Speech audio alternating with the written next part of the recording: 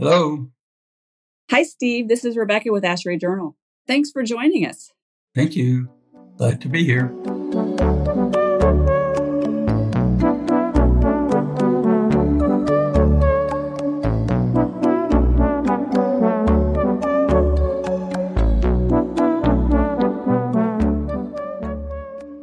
So, in the December issue of the journal, you wrote about needing more field data for ground source heat pump design models. This is covered at length in the article, but can you give us a brief preview about why it's so important? Okay.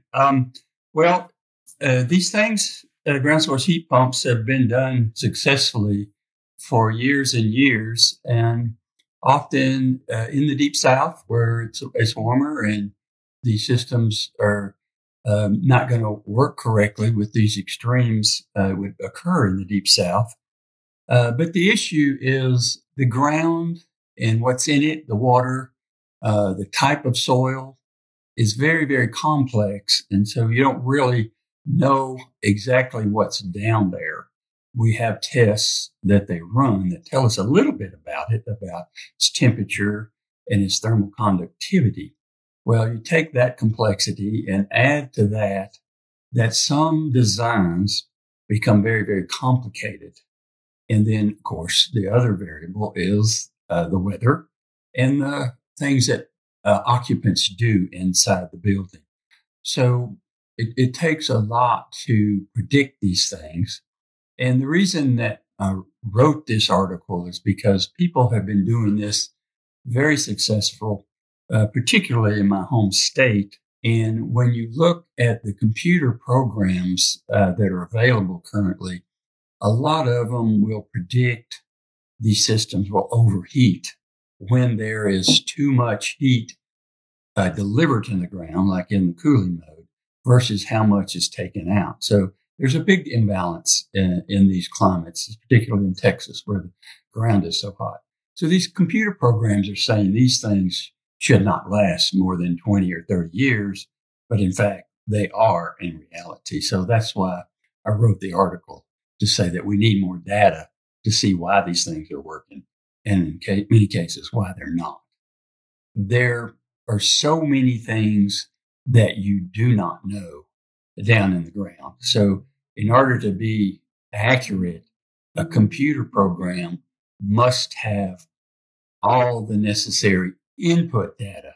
And much of that input data is not available when the formation is complex and the heat transfer is complex. Most of the models depend primarily on what's called conduction heat transfer models, where you assume the ground is solid rock or solid dirt or solid clay. But in that formation, there is water, and there is water movement. And there's also, when you heat the ground up, the temperature creates something that happens similar to cooling towers, where evaporation begins.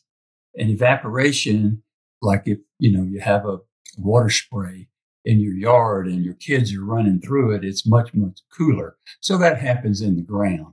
And water has a very, very high thermal capacity when evaporation occurs. So that's what's happening in these formations, in many of them, is the water is not only moving, it's evaporating. And that's talked about in the paper, how much more resistance to overheating that concept gives you.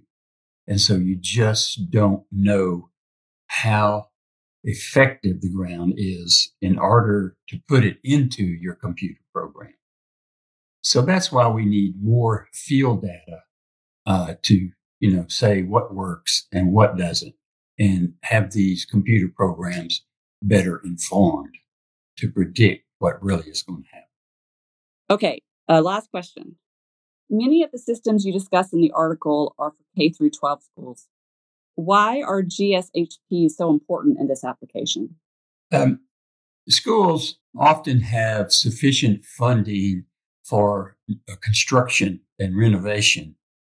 However, oftentimes the case is they do not have sufficient operating funds and maintenance funds.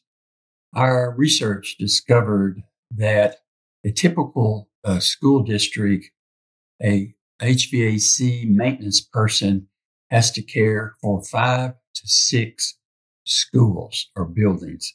And this makes it very difficult when the equipment is exposed to the exterior and when funds are limited to repair things. So the things with ground source heat pumps is that there's no exposed equipment to the outdoors. Everything is either in the ground or it's inside the building.